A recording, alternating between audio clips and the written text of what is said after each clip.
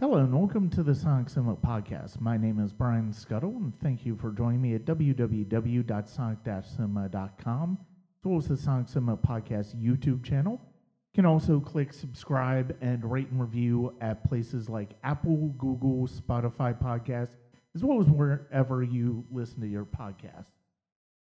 You can also check us out at patreon.com/Sonic Cinema. There, this month in particular, you'll probably get some Oscar stuff as well as short film discussions from the Sundance Film Festival. That is patreon.com/Sonic Cinema.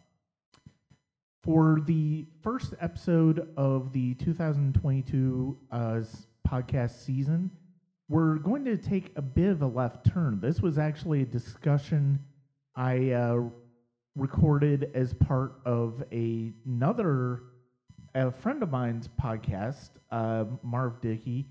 He had this idea of looking at obscure 1990s movies, and we discussed Steven Soderbergh's Kafka for that discussion. The podcast never really took off, and so he gave me permission to publish it as part of the Sonic Cinema podcast, and I hope you enjoy. It's a really fun discussion on a movie that hopefully we're finally going to get a new version of from Soderbergh. I've heard it's completed. It's supposedly played at Toronto last year, so hopefully it'll be a matter of time before it gets released. So I hope you check out this episode of Kafka, and I hope you enjoy. Today, I have a very good friend of mine. Although we've never met in person, we're online friends. He's an amazing film guy who knows his stuff, and he's been one of my favorite people on Facebook for the last 10, 12 years. I don't know. It's been quite a while. It's been about 10 years. Yeah, his name is Brian Scuttle, and he is would you say owner of a website? Yeah, I mean, I'm basically, it's a personal blog, but, owner is a good way of putting it. You're a custodian. Yeah. Welcome to the show, Brian. Thank you very much. That website is Sonic Cinema, www.sonic-cinema.com. I also host a podcast, the Sonic Cinema Podcast, with Marv has been on many, many times. And you can find that at the Sonic Cinema Podcast YouTube channel, as well as Apple and Google Podcasts, as well as Spotify. And I also have a Patreon at patreon.com/Sonic Cinema. And it's good to be here talking to you about the movie that we're about to talk about. Well, let's get right to it then.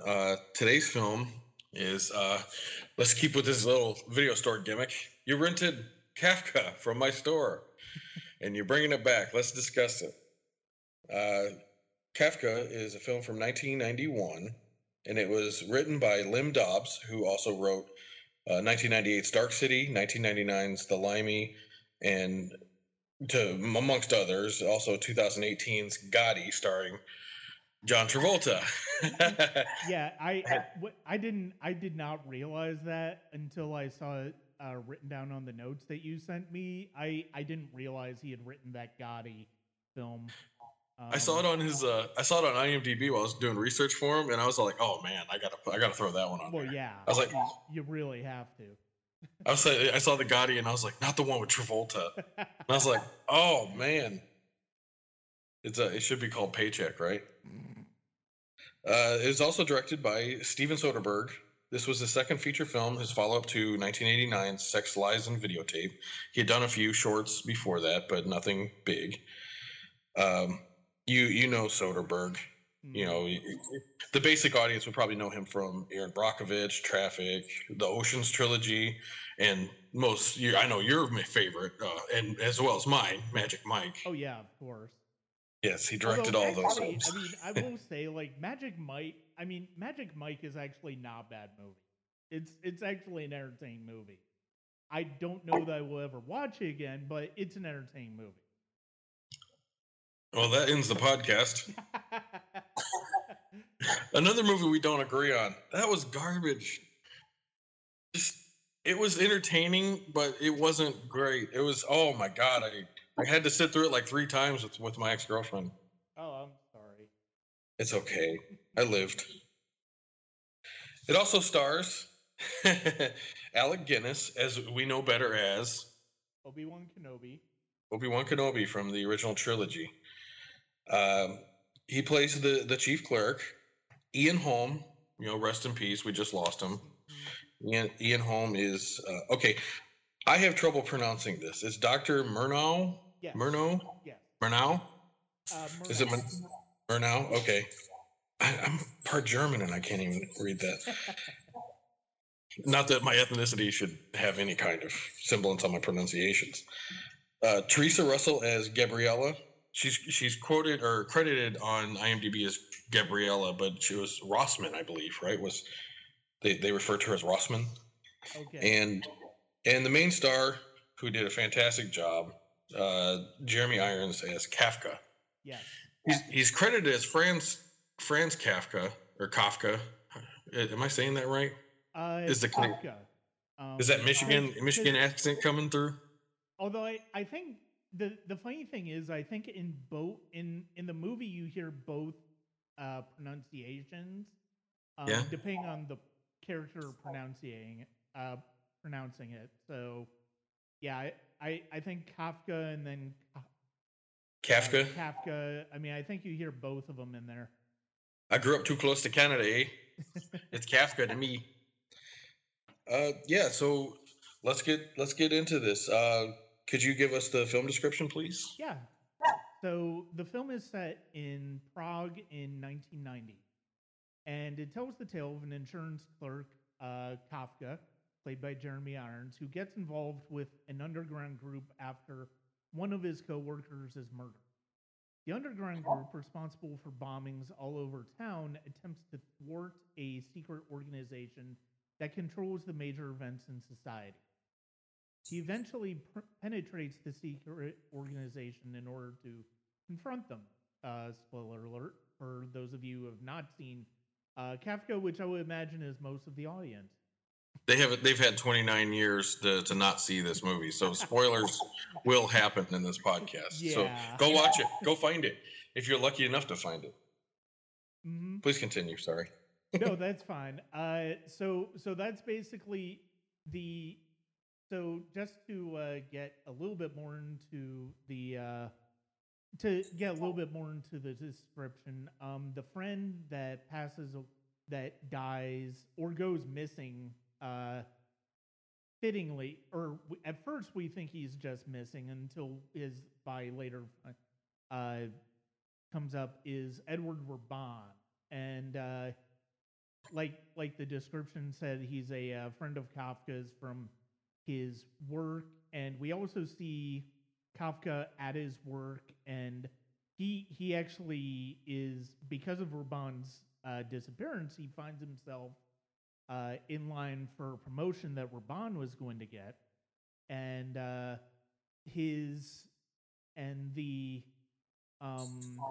office manager, in another really great casting coup by Soderbergh, is played by the great Joel Grey, who is best known for Cabaret and a bunch of other things. I also know him. He was a villain in season 5 of Buffy. And I didn't get that far. Yeah, he was in a few episodes of Buffy, and he also did he win the Academy Award for Cabaret? I can't remember if he did or not. I can't remember if he won the Oscar for Cabaret. He was definitely no, because I don't know. I don't think he did, but he could have. But anyway, so in one of the aspects of the movie is basically this idea. We've already talked about the underground organization that Raban was a part of, And one of the things that is interesting about this movie, and we'll get into this more in the course of the discussion, because it has to do with the way the film is made and designed to look, is there's basically this idea of being called to the castle by people that we don't exactly see or know. It's basically a nameless bureaucracy. And so that's one of the things that leads Kafka down this rabbit hole of conspiracy, of shadowy government bureaucracy throughout the film. And it's a really compelling, compelling film to watch. Yes, this is Oscar winner Joel Grey in the film Cabaret, but oh wait, no, that's not it either. Maybe it wasn't. It was 73. Was Cabaret 73? It was 72. It was the same year The Godfather. Yes, here it is. Won. Best supporting actor for Cabaret, 1972. All right. Yeah. But at the 73 Oscars, I guess he won. Yeah. Problem solved, everybody. My brain does not hurt anymore. Because I know there's 3 Oscar winners and an Oscar nominee in this film. Yeah. Joel Grey won one. Jeremy Irons won. I don't remember what for. You probably know. Reversal of Fortune. Oh, okay. Alec Guinness had his Academy Award. For and River Kwai. Yeah, and I believe Ian Holm was nominated. Yes, for Chariots of Fire, if I remember correctly. All right, the film starts out with an amazing open. I was sold at the end of this, before they even threw up the credits. I was sold because it's who we find out is Edward. It's Edward, where he meets his end. He's being chased through a city by, it appears to be just this quiet, stalking man, correct? Yeah. In a kind of in a bolo hat, suit, very, very dressed to the nines kind of guy.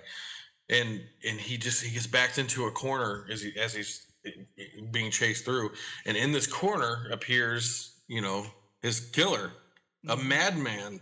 Oh, the madman was giggling and laughing as he was strangling Edward.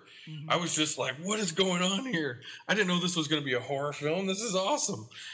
It has little bits of horror in it, but it has bits of comedy too. Yes. But that open, like, it sold me. I was like, all right, time to move closer to the TV. I was ready. What'd you think?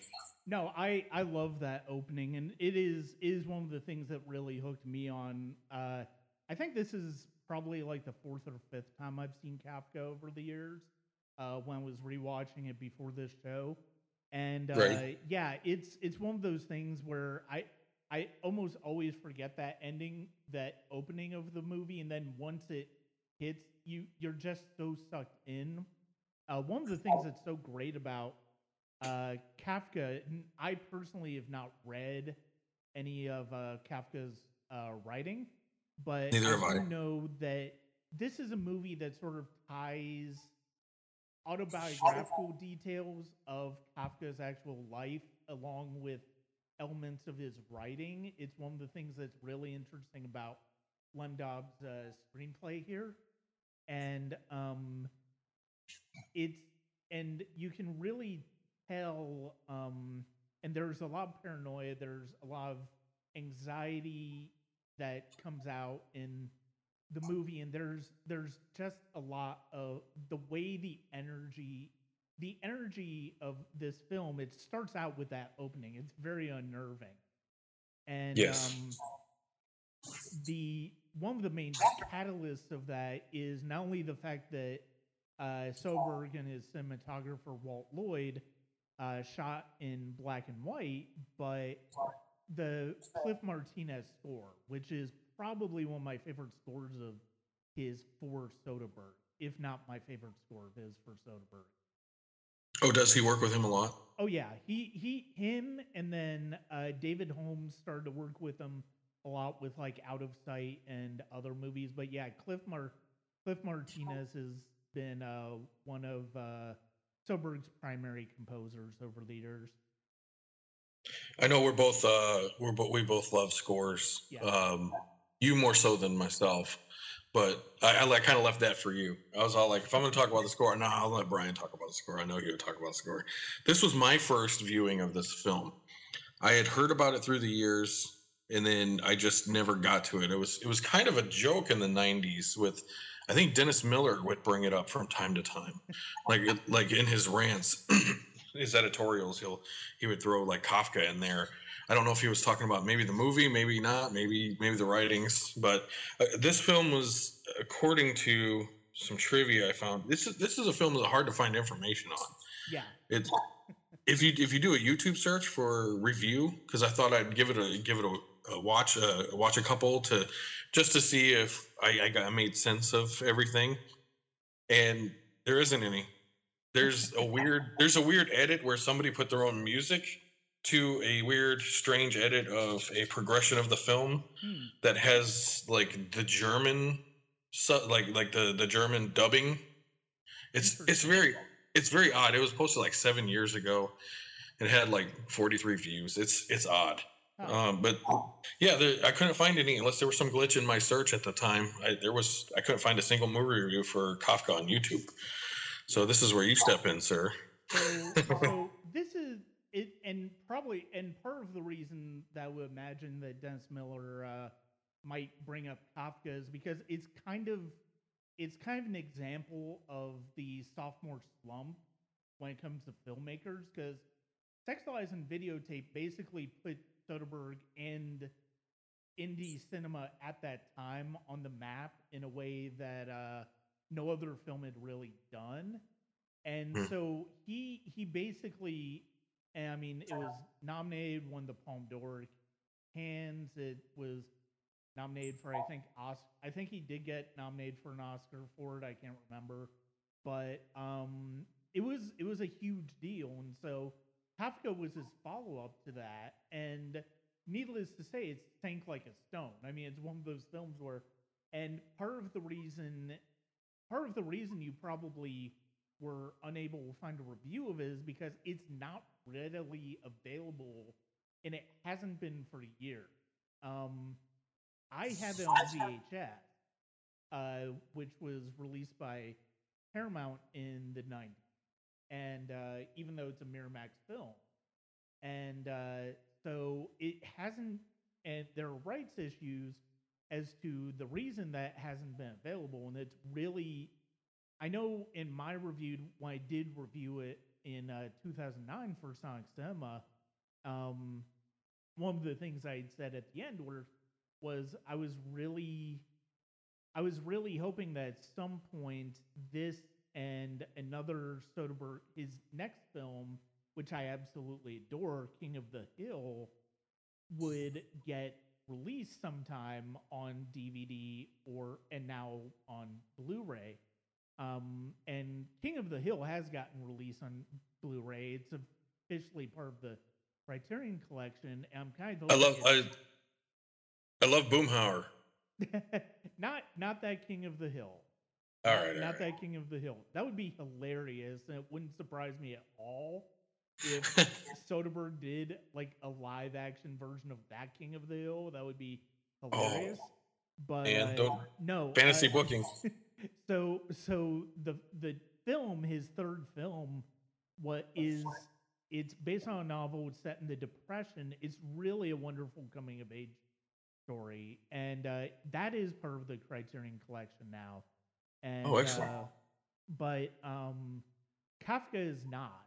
And it was funny because when we were talking about recently, before either of us had seen it for this discussion, like I looked on Wikipedia and I didn't realize that the rights eventually went back to Soderbergh and a producing partner of his, and they were at one point, this was like 13, 14 or so, at one Yeah, point 2013. they were at work on a new edit for the film, and we obviously have not seen that edit. Maybe they're still working on it, maybe they're just waiting on completion funds, but or maybe they're trying to do things to finish it up, but I really Yeah, hope so we get to see that cut at some point, preferably through somebody like Criterion.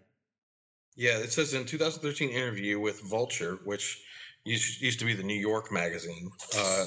That's just their online magazine now, Vulture. Soderbergh stated that the rights to the film had reverted to him and executive producer Paul Rossum. Is that how you say his name, Rossum? Yeah, I think so. Making sure that's correct, and that work had begun on a completely different version of the movie. Soderbergh reported that he and Lim Dobbs did some rewriting. Inserts were shot during the making of Side Effects, and he plans to dub the film in German and release both the original and new versions. And that was in 2013. Yeah. And I had to, and in 2020 I had to buy a bootleg from South Korea DVD off of eBay. Yeah. It did not come without its troubles. Yeah, needless to say, I mean, there's obviously a reason a lot of people are not as familiar with this film as I wish they were, because this is like Dark City, which we talked about a lot on my podcast. Yes, go to the Sonic Cinema podcast on YouTube. Is that Sonic Cinema or is it Sonic Dash Cinema? It's so on YouTube. It's the Sonic Cinema podcast. Okay, go to that. Find that episode of Dark City and listen to it. It's good. Yeah, I'm on it. That's why. You can go to sonic-cinema.com. Just look up my written review of Dark City, and at the bottom you can see the podcast is actually embedded in the bottom of the review. So excellent. Yeah, go read that. Two reviews of one stone. But oh yeah, yeah. I was, I mean, and one of the things we talked about when it comes to Dark City, I think we talked about it on that podcast, was I was obsessed with that movie before it came out. It was one of those movies that I really was excited about because I love The Crow, which Alex Proyas had done before that, and right. I was really excited about it. And so I'd heard something originally about the movie coming out, and then when I started to look into it more, it was co-written by Lem Dobbs, and so it was around 97, 98. I can't remember if it was before or after Dark City that I was able to see Kafka. This was when A, video stores were readily accessible, and B, when they actually had VHS cassettes. And so I ran that, and I really loved it. And it was one of those movies that I really enjoyed. And one of the things that I like about it now, one of the things I appreciate about it now, is that now that I've grown in my appreciation of cinema, I'm more familiar with classic cinema. It's easier to see the references that Dobbs and Soderbergh worked into this film.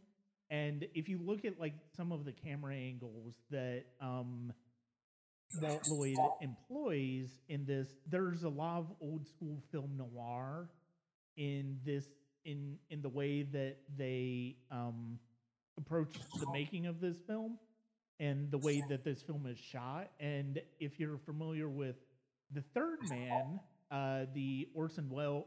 the Carol Reed thriller starring Joseph Cotten and Orson Welles, I think Cliff Martinez's score is in a lot of, there's some musical references to The Third Man, as well as I think the way the movie is shot, I think plays into being referenced to that. And then you have the bureaucratic notions in Lem Dobbs' script when it comes to Kafka's life, and that's a bit Brazil.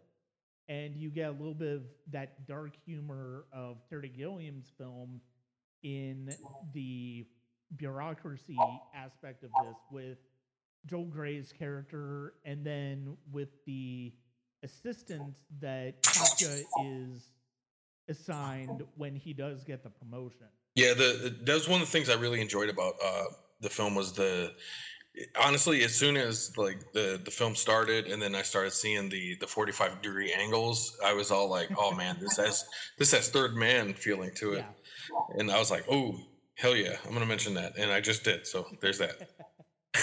But you beat me to it. Yeah, the those angles, like it really, and it's very a lot of below angles, like when we see the meal bombing, Yeah. the meal bombing scene when everybody's eating, they've got that 45-degree angle, but it's coming up from their like from the table, like from the chest. The angle of the camera is it's very unsettling watching these old rich men eat. They're coughing on themselves, Yeah. and they're gagging on their drinks. It's just like, oh, this is kind of unsettling, and I'm sure that's what they were going for. Mhm. And then that man came in with the silver platter, and it's like, oh, don't trust him. Enjoy your meal. It's like, oh no, I'm out of here. No, thank you, sir. But they didn't have time to get out of there. They got a little exploded. Yeah. Yeah, and one of the things that I really the thing that really is fun for me about this movie, and we'll talk about it, we'll talk about some of it a bit later when we get near the end of our discussion, is that the thing that's interesting about Kafka's writing and his ideas is he deals in a lot of unusual type of paranoia, like the idea it's very Hitchcockian too, this idea of the man wrongly accused, and you see that in uh, elements of stories like The Trial, and there's elements of this too, where it's like Kafka is, he hasn't necessarily been accused of anything, but you get the feeling that people look at him suspiciously throughout this, and then just the and the fact that he gets sucked into this other world, he could just as easily go on as a corporate drone, but at the same time he gets sucked into this world of a larger uh, bureaucracy that is essentially controlling everything. It's one of the things that's so interesting about this movie. And there are actually a couple of other actors that I wanted to mention. There's Jerome Crabb, who a lot of people who was also in King of the Hill, the Spielberg film, but he was also one of the main supporting characters in The Fugitive. And then Armin Mueller-Stahl plays a police officer in this. He's best known as the father in Shine. And The father what? The father in the movie Shine. Oh, okay. So sorry, I didn't hear it. Yeah. So those two are also key characters in this, and Crab's character is essentially he's basically he's just like, I don't know, he's a street sweeper or something like that. But he's somebody who's more knowledgeable. He's somebody who really helps navigate Kafka in this journey. Yeah, I usually just pick the top 3 or 5 when I introduce the film. Oh yeah. But there's so many underplayed performances in this with the listing of even their little bits. Just the little bits are pretty fantastic in this movie. Yeah. It had me drawn in. It made me put my phone down until I had to ask you things and make sure I wasn't like my bootleg wasn't being goofy. Yeah, exactly. I had audio issues. The scene in the very beginning of the film when we meet everybody in the insurance firm, now I can't even think of his name. The little guy with the notebook. Oh, that's Joel Grey's character. Yes, I can't remember his name. Yeah, I can't remember the character's name either. Okay, I'm gonna edit that part out too. Okay. In the beginning of the film, when we meet the people at the insurance film, there's a scene where Joel Grey is talking to Gabriella, and they're walking and talking. The audio was just down. It was just really, really low. It happened in a couple other scenes throughout the film, like when they're on the bridge. When Gabriella and Kafka are on the bridge, and she wants to meet up and all that. It was really low at that point too. And I don't know if it was part of the film was just quiet, but I suspect I just have a really crappy bootleg. Come on, Soderbergh, release the real thing. So I had to deal with audio issues, and then I texted Brian because I had to. There was an odd Wizard of Oz moment where, about an hour and 10 minutes in, we get a scene where Kafka enters the castle, and the castle looks an awful lot like an insane asylum, and it turns to color. Just like in Wizard of Oz, where she gets to Oz, everything turns to color, and I was all like, "Oh no, was this movie all in color?" And the bootleg had it in black and white, and then it went back to black and white after the scenes in the castle. It's like, oh, no, okay, that was just the style that he was going for. Yes, and I love that he does do that because of the fact that it really does. I mean, it does give you a Wizard of Oz feel, but it also makes you feel like he's finally seeing things. He, instead of the black and white world that he was living in, he's now open to everything that he's supposed to be seeing in this world. And the castle was essentially,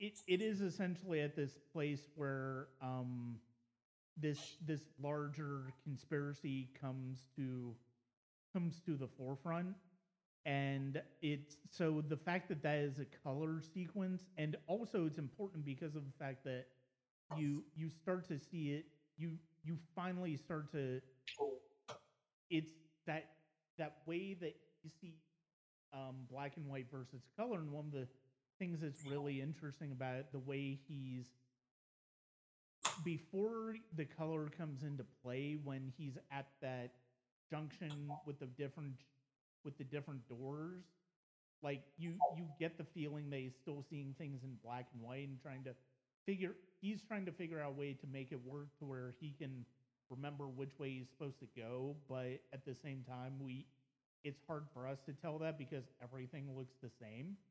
And so he does the drops of ink from his pen, and that's it. It's really a nice touch from on Soderbergh and Lloyd's part that one part is colorized, and I wonder if part of that might have been the studio might have wanted that because of the fact that they weren't sure how a fully black and white movie would play.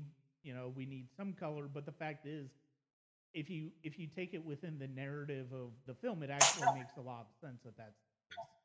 Yeah, absolutely. Like you said, he sees when he makes it to the castle, he's seeing, like you said, he's seeing everything clear, everything's coming to light, the details he's been seeking, the answers he's been seeking, where pretty much everybody has been kind of curious of what the castle is in this village. It comes clear, and when he enters the building after it's fantastic because it's a video game moment where he goes to a cemetery with the street sweeper, and he climbs in and he says, if I don't return, or was that the right, if he doesn't return, or if he dies, if he doesn't come back, whatever, burn my manuscripts. Yeah. And he apparently said that to Kafka in real life, said that to one of his partners. Mm-hmm. And he couldn't do it, and he just went and had them published. That's why, like, the castle that's partly this movie's partly based on isn't finished. Mm-hmm. It's an unfinished piece, apparently. Okay. I haven't read any of his stuff, just like yourself, but he goes to a cemetery, climbs down a hole by a grave. They have to move a headstone out of the way, and he goes through a tunnel and he enters the castle, and everything's, but like you said, he used this fountain pen where he squirted a little bit of ink here and there so he knows where he's going. I was like, what is he doing? And then I got it, boom. I was like, Hansel and Gretel moment. I was like, oh, that's genius, man. They could have just had him slowly creeping through a hall, but they gave him an action, and I thought that little bit of action was just, it just tied it together just right. Oh yeah, and it really fits into it really fits into the paranoid the mystery aspect of this movie, and that's one of the things that I really like. And in addition to the Third Man, which I mean, this very much is in the film noir tradition. It also Right. goes back to the German expressionist films of the silent era too. I mean, you can't help but think of the Cabinet of Dr. Caligari or something like Nosferatu, which is probably where Dr. Murnau, as in F.W. Murnau, probably got his name from in Right. Dahl's script. Speaking of that, I also had that same moment where I felt it was a bit of a Caligari moment where when we see the village, it feels the insurance firm on the inside feels like 1930s, 1940s, maybe even early 1950s, but mainly pre World War II Yeah. era. It has that vibe, and then when you go outside, it feels like a 19th century European village, which it was shot in Czechoslovakia and the UK. So I'm guessing there was no real sets there. I'm sure there was sets. Yeah. Because there's definitely that castle was definitely a matte painting for sure. Unless I'm wrong, because if that's a real castle, I'm like they did a good job. They did a good job filming that to make it look like it was real. Right. Well, I mean, it does make you wonder just how much had changed in Prague over the century to because I would imagine a lot of that is probably still in a lot of that was probably still around even in the late 80s, early 90s. And that's one of the things that's so striking about this film. One of the things that I love is that the production design and the cinematography, it's just such a wonderful visual experience to watch this movie, very much in the same way Dark City is, and yet you have this very sort of contemporary mystery that's going on within it. Yeah, the man, uh, where to begin? There's so many little elements that all come together great. His writings is what brings him to meeting his coworkers are part of a terrorist group that are responsible for bombings throughout the city, the village, whatever we can call it. I would say it's a city, right? Yeah, I would say so. The Gabriella, who he works with, wants him to come work on the propaganda that they're distributing because his writing is fantastic and theirs is not. Their writing apparently is very lacking, and they want him to come on board to just do the writing, and he refuses to because he writes for himself. I think that was a interesting way to kind of squeeze him into knowing who these people are. Just that little bit, like, you're a good writer, we need you. And now he's in the middle of all this secret society terrorism, bomb threats, and not really threats, just bombings through these people who are fighting back. In a way, they're fighting. It's kind of like the people that really want to know what the Matrix are. The Matrix is. Oh yeah. And why is it this way? Why are they running things? Why is society controlled by these people in particular, and for what reasons? And that's why they want to know what's going on at the castle, because everything's to be focused around the big castle in town. Yeah. Yeah, and the fact that it ends up being, and the fact that the castle kind of, it's basically an sort of a mental institution in a way, but it's also sort of an indoctrination. It's a place where they will lobotomize you to try to get you to conform, or if you can't conform, they'll essentially kill you there.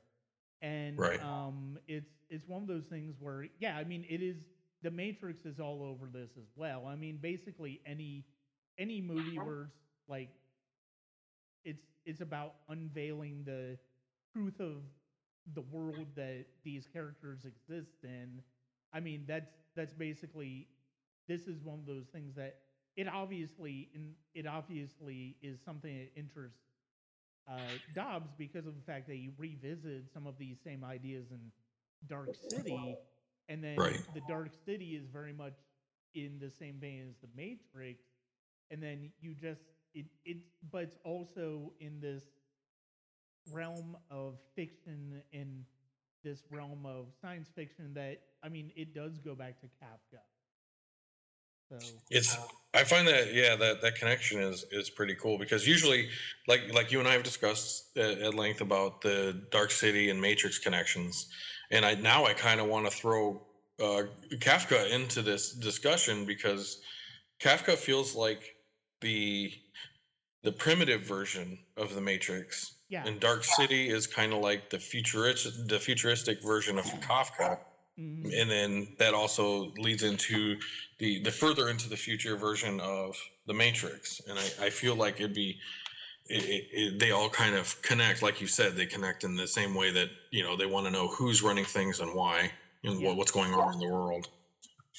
Yeah, and I mean, it's funny because of the fact that, like, Kafka is so obscure, but the fact is, it's like, I can see fans of The Matrix, fans of Dark City really loving it because of the fact that it taps into a lot of the same ideas that those movies do in terms of philosophy, in terms of the type of stories that's telling, and then you just have the visual aspect of it that's just wonderful as well. Let's take a moment and step away from the film, and let's discuss its reception. The film was released in 1991, and it had a budget of $11 million. Do you know how much it made, Brian? Just talking box office, not home video. So I'm going to guess it was less than 2. Yes, it was actually 1/10. It was $11 million budget, and it made $1.1 million at the box office. Wow. Yeah, so that was probably a good reason why this started to fall into its grave of being buried. On right now on Rotten Tomatoes, after 23 reviews, the critic score is 52%. Mm-hmm. It's not fresh. No. But the audiences love it because after nearly 5,000 reviews, it has a 77% rating. Okay. So this is one of those movies that is divided between the professionals and the movie watchers. Well, and the funny thing is, it's like I wonder how many of those professionals, if they had a chance to rewatch it now, how much of them would probably change their minds about it. I have a feeling do you think have a better reception now than it did in 1991, just because of the fact that I think a lot of people would probably look at it as, oh, well, this isn't, what is Soderbergh doing here? Why is he doing this weird thing? And it's like, we basically weren't at that point where audiences were conditioned for something to sort of like test their nature of reality when it comes to films. And in the same way that Kafka does, in the same way The Matrix does, in the same way Dark City does. And so I feel like if this movie ever does see the light of day again via Criterion or something like that, you're going to start to either get people revisiting it for the first time in almost 30 years, or you're going to start to see people see it for the first time after having finally have it available and realize, hey, this is a damn good movie. Yeah, so you think out of those 23 critic reviews, you think the majority of them are retrospective reviews? That's a good question. I mean, I would kind of have to. I would imagine there are. Let me look. Let me try to bring up IMDb here. Okay. And look at, but I mean, I'm not necessarily saying that the ones that are on. If it's 52% rotten, then I would say that probably a good percentage of those are in fact original reviews for it from right. Looking back on their reviews, or maybe even finding an article that they wrote. Yeah, because I know Roger Ebert. I don't think Roger Ebert was a fan of it in 1991. Yeah, it doesn't seem like not many people were, because what, Yeah. 52% of 23 is what, 12? So 12 out of the 23 Yeah, it's liked it. So it's, but like I said, the audience has a 77% 77% of 5,000, nearly 5,000 enjoyed the film. So I absolutely enjoyed it. Yeah, I mean, it makes me wonder how 5,000 people actually got a hold of it recently, since it's so unavailable. But yes, I bet you there's a lot of bootlegs from South Korea that's making some dough. Oh, no doubt. No Unless doubt. you have the VHS collectors, a lot of VHS collectors are out there now. There's a few documentaries that on VHS collecting that I really enjoy. I don't think I have it in me to collect something like that. That takes up a lot of space. I remember having 600 VHS tapes and needing like 4 bookshelves to have it. So I'm not going to get into that game. Yeah, I mean, it kind of depended. Well, and it kind of depended on how you would stack them, as far as how much space you needed to put them all to on display. The shelf, so. Yeah, okay, real quick, sidetracking. I can edit this if I want to, or I'll leave it in. You have VHS and DVDs. Yes. Right? Yes. Blu-rays, you have all that. Yep. Do you have Laserdisc? I never got into Laserdisc. It was too expensive. But yeah, we never got into Laserdisc. How often do you catalog or organize your collection? So I just basically finished doing that for the first time in a while. I finally found I finally found a lot of my VHSs that I had been missing for a long time. Oh, nice. So I was finally able to add those and to, make sure to log those, and we've upgraded some of them to DVD, Blu-ray as can. And there are some that like we're just not able to because they're not available on DVD or anything. Right. And thus this is one of them. But this little podcast of mine. I'm searching for those movies that are really good or worth a watch that just become missing because they never got a DVD or Blu-ray or not even on streaming. Yeah. Now Amazon Prime is different because they have a lot of these obscure ones to rent. So maybe that's another place where they found Kafka for the audience. Possible. But yeah, I mean, especially if there were rights issues where the rights holder was just like not doing anything with it, I would have a hard time believing that would be available on Prime, though. Oh, good idea. Yeah. Well, by now it might be over the last few years because if Soderbergh has the rights, he might have just let it go.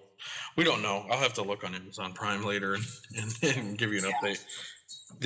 But getting back to you, do you catalog them by genre, by director, by So when I was single, I did used to do it by genre and sometimes by filmmaker and stuff like that. I had more of a specific one.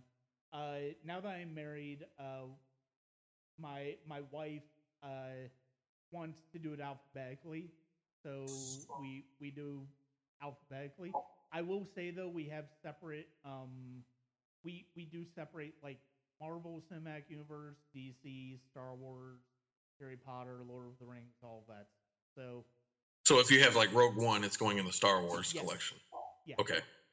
Yeah, see that when I first started collecting my VHS back in the 90s, when I got to like 70, 80, instead of just leaving them in a pile, I got my first bookshelf. And I was like John Cusack's character from High Fidelity. Well, yes, High Fidelity, where I was constantly doing it by director, because I'd have a few like Spielberg films, and then I'd have like Wes Craven films, and then I started doing by genre, and so here's the comedy, here's the horror, here's the drama, And then I just got to the point where I was just like, I'm tired of doing this, and I just alphabetized them all, and I cannot go without alphabetizing my films anymore. Yeah. I have to have it alphabetized, and it hurts the head, especially when you have a large collection. I have close to 700. I'm sure yours makes mine look embarrassing. I sit there, and over the last couple of months I've been I finally kind of finished. I ran out of space, so I have a big giant stack of unalphabetized ones that kind of hurt the head. Yeah. But all of them are alphabetized, but I had a full shelf, like, oh, this looks beautiful, it's all done. And then it's like, oh no, here's a G. I'm on the M's. I'm up to M. Here's a G. Yeah. I can't do it. Yeah, that's that's one of the most frustrating things ever when it comes to, because I just, after like a couple of years of not really having it organized, since I've been furloughed from work, that's one of the things I knew I wanted to do during this time, and just make sure, get everything alphabetized as much as possible, get everything organized as much as possible. We got some more bookshelves. Yeah, I mean, it's a little bit messier, and we've actually added stuff since then. So that's gonna have to be reorganized, but it's not gonna be as massive an undertaking as it was. Excellent. One of the things I wanted to learn in this whole shut down the world scenario was learn a new language. Mhm. I never got to it, but I think I'm going to learn how to speak Korean, at least cuss Korean to this guy who sold me this DVD. Okay, getting back to the film, was there any scene that you could not? Was there any? Well, I can't say scene. Was there anything about this film that you did not enjoy?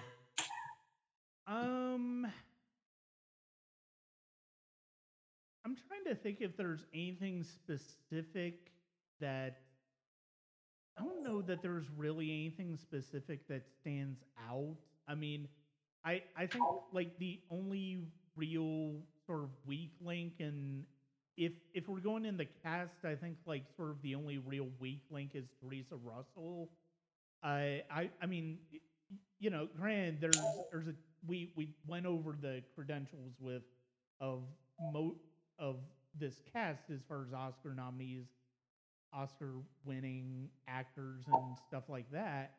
And Right. so, I mean, it's kind of hard to compete with that. But I mean, she's, Teresa Russell's okay in the role. She's fine. It's a very standard female character that Mhm. she's got written for her.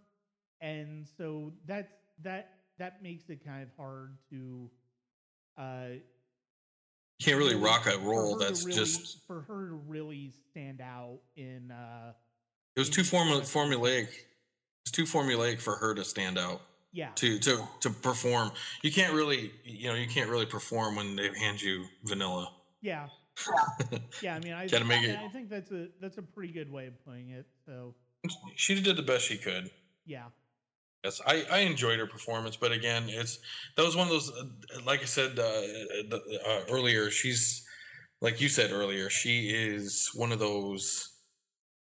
Here, go act with all these amazing Shakespearean trained, amazing British actors, and then she's doing her damnedest. She did her great job as best she could, but like her character alone, kind of, for me, I wasn't a fan of her character to the point where I was sad that she Yeah. was strapped to a table at the end. I was just like, oh, okay, so that's what happened to her. It's like it was almost like there was missing pieces of her. Yeah. I feel like there should have been more of her, but then again, I didn't want the movie to run to like 2-3 hours, and I'm sure they didn't want to either. Yeah. I'm really gonna be curious to see what the film looks like reshaped, because I wonder if there's anything more to that character that might get added, because I mean that's one of the things that's kind of interesting about director's cuts sometimes, is that you see different things come through with regards to character motivations and characterizations that than you did in the theatrical. So And with Soderbergh, you almost feel like there's going to be something more to that character that might come out in a different cut. And I'm very curious to see what that's going to look like when it comes to like them doing pickups and reshoots in like 2013 when most of these actors look very different. Yes, it's been because they probably filmed it in 90 for 91 release, because back then it's film. It took a while to develop and edit. So I'm guessing 23 years older. Jeremy Irons is probably not looking the same. No. I'm sure everybody's not looking the same. No. And we lost a few people, too, along the way. Yeah, I mean, Alec Guinness passed away in 2000. When did Joel Grey? I mean, like you said, we just lost Ian Holm, but I mean, that wouldn't have prevented him from being in more scenes in this movie. And it also makes me sad to think that maybe there were like deleted scenes and stuff like that just got destroyed or something along the way if they had to like reshoot scenes or shoot more scenes. It's really kind of unfortunate if that's the case. Joel Grey is still alive. Oh wow, okay. 1932 is April 11th. 1932 is his birthday. He's still alive. Wow. I don't know if he's doing anything. Well, I mean, I would imagine he's probably. I would imagine he hasn't really been in too much since, because he was on Buffy in 2001. So. 2019. The investigation, the search for the truth in 10 acts. He played Jeff Sessions in that. He was on CSI. The original CSI show, the Vegas one, in 2014. So all right. He's slowly not picking up jobs. Oh no, 2009 he was steady working all the way until 2014, and he had another job in 2019. Good for him. Okay, yeah. What a trooper. It's kind of like Richard Harris. You know, everybody's like, Richard Harris is still alive. Yeah, and he's still acting. He's in the new Harry Potter. You know, that kind of thing. And then he passed away. Yeah. Whoops. I've killed many celebrity asking, are they still alive? And the next day they're dead. It happened to Telly Savalas, because TNT, the channel, was still celebrating his birthday one year. Yeah. And he died the day after his birthday. And I was like, he's still alive? I did that to Don Pardo. I'm like, oh my God, Don Pardo's still alive? And then, nope. 24 hours later, he passed away. So when I look up to see an old celebrity is still alive or dead, I'm worried. Yeah. I've got a curse. I got a curse on me. So what was your favorite part of the film? I think my favorite part of the film actually is, if we're going like individual scenes, individual moments. Anything. I would probably say the stuff with the twins is really enjoyable. My absolute favorite part of this movie, though, is Cliff Martinez's score. And it kills me that this is not available to. I think you can find it on YouTube. You can find tracks of it from Hughes on YouTube, but yeah, it kills me that this isn't available commercial. One of my favorite parts is, well, the two, like you said, the twins. Yeah. I don't know if have you ever seen Bob's Burgers? No. Okay, there's a pair of twins that are like kind of dimwits, Andy and Ollie, and these guys feel like the grown-up version of Andy and Ollie. And I was like, and I shouted that to my wife. I was just like, hey, it's like Andy and Ollie. That's where the comedy came in for me, was with the twins. Like they're there just to, spoilers, obviously. They're there to basically watch Kafka. Their job is to be there to be his assistant, but to watch him. Yeah. And so they do these weird things, like where it was kind of cool, where they kept hitting the space bar, or no, they kept turning the wheel till the paper came through and it rolled over into the other one's typewriter. Mm-hmm. That was fantastic. But the race to the ding, where they held up their fingers and then they went down and was pressing the space bar fast. Mm-hmm. I just want about another hour of them just trying to burn time. And then I believe it was one of the twins that were like, they heard the bell to go, like the bell rang for into work day, and he threw up all these, like he had all these files out on his desk. He grabs them all in one haunch. He throws them up top on a bookshelf, and he's just like, this whole process. He's going in between the desk. He's going under the desk, and he's knocking the chair around. I love that moment. But for me, it has to be the feeling I got when a movie affects you. And that's probably why I'm a horror film. Like, I love when a movie, like, I don't watch it and it's like, oh, it was all right. But I love it when it affects me. And all the angles, the change of color, it just, the unsettling, mainly the angles, the way it's shot is just, I really enjoyed it. It made me, like, into the film. I was, like, leaning in, listening to every scene. It was, the Madman was fantastic. I think he needs a film by himself. Again, that character or a character like that, because we didn't even discuss it. He was a madman because he was experimented on in Dr. Mengele's castle, or whatever. The Dr. Moreau. Murnau. No, that's Murnau. Moreau is a different experimental doctor, but they shave the part in their back of their head. Usually where men usually first start seeing male pattern baldness. And there's like part of their brain has been exposed, and they just put the, kind of like a cap, they just put the skull back on with the skin. And this madman's just running around. I loved him, but the atmosphere, the angles, the tone of everything, I absolutely enjoyed about this film. And it made me feel something. I mean, I felt unsettled, and I felt interested. I wanted to find answers just like him, just like Kafka did, and I was along for the ride, and I enjoyed that. No, I am a big fan of this movie. I still really enjoy this film. It's one of those where I really like. I will gladly, I will be one of the first to buy this movie when it's available, because I want it. I want to see it. First of all, I want to see it in widescreen because it's full frame, and I can't imagine that this movie is anything less than just stunning to watch in on a widescreen format. Like I have to imagine his shot composition, and I mean the black and white photography, just the photography in general is great in this movie. It's just such a fantastic. It's such a fun, entertaining thriller, and it's one of those things where if you appreciate this type of film, if you appreciate film noir, if you appreciate if you appreciate movies that take chances, this is one that is well worth checking out, and I really cannot recommend it highly enough, especially if you're a Soderbergh fan and this is still blind spot for you with him. It's well worth checking out. I will also second that and recommend it as well for anybody who can get their hands on it, be it through Amazon Prime. If you see it, rent it on there. You won't be disappointed unless you're like, oh, I can't stand movies in black and white. I have a friend who hasn't seen Clerks yet because they're like, oh, I don't watch black and white movies. Yeah, I'm like, oh, then you're missing out on so much. You're missing out on like 50 years of great stuff, man. But I absolutely would recommend this.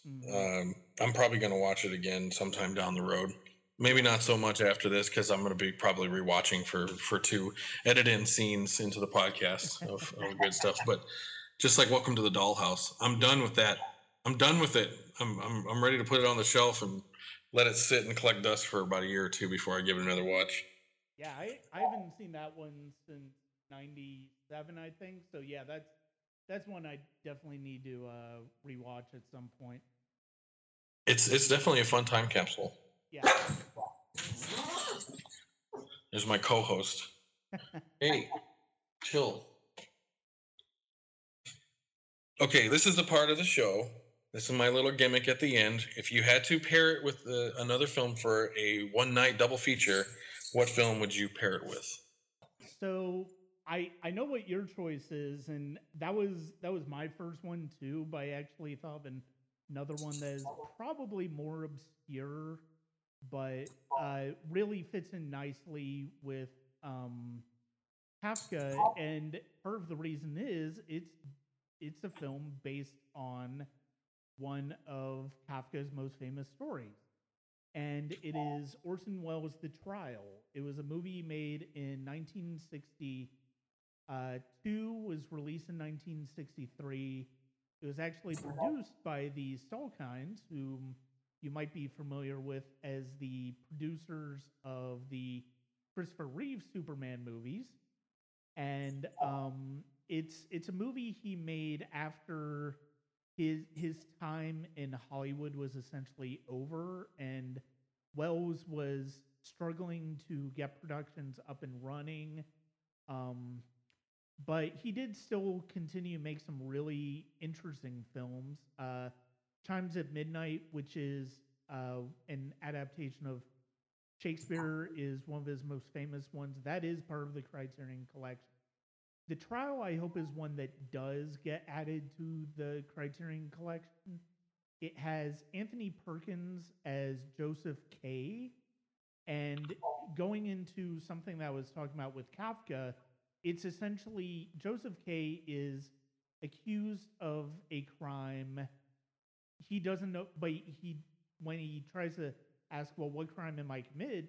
Am I guilty of? Nobody will tell him. And so he's under what's known as open arrest. And so the movie is essentially his journey to try to figure out what crime he committed and to try to get answers. Anthony Perkins is Joseph K.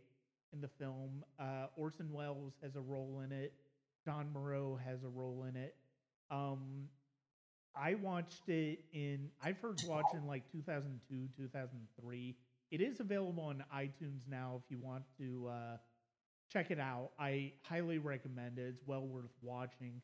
I got it as part of this double feature disc that was like bargain basement double feature disc that was at Walmart. I don't think they have it anymore, but it is on iTunes. But it is it's one of the best films Orson Welles ever did, actually. And it's just such a compelling movie. It just you can't stop watching it, and especially if we're talking about Kafka, it makes sense to pair this with probably the best adaptation of his work in dramatic form. So I would pair it with The Trial by Orson Welles. Do you know what year that came out?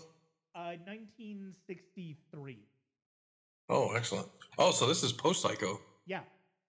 Was this Perkins' first film after Psycho? Do you know? I don't know about that, but it definitely like the film probably rode the wave of Psycho to help him get the job. Probably. Okay.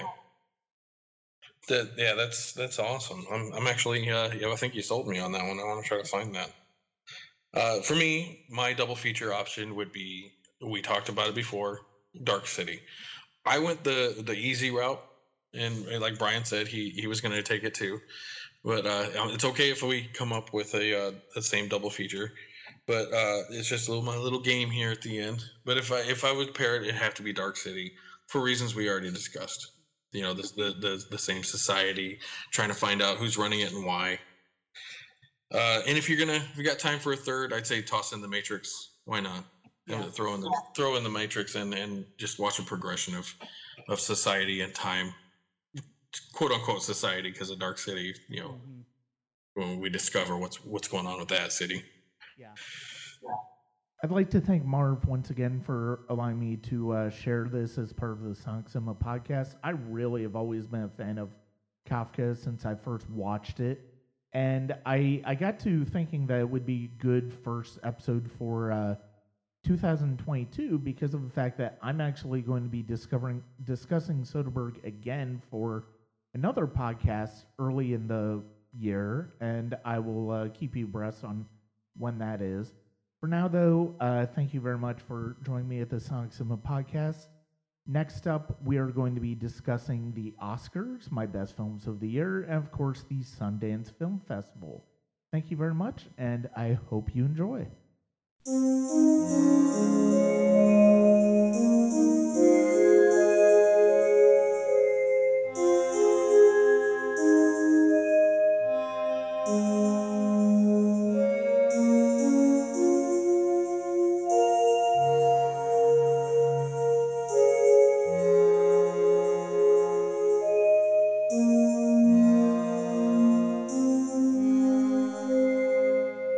Bye.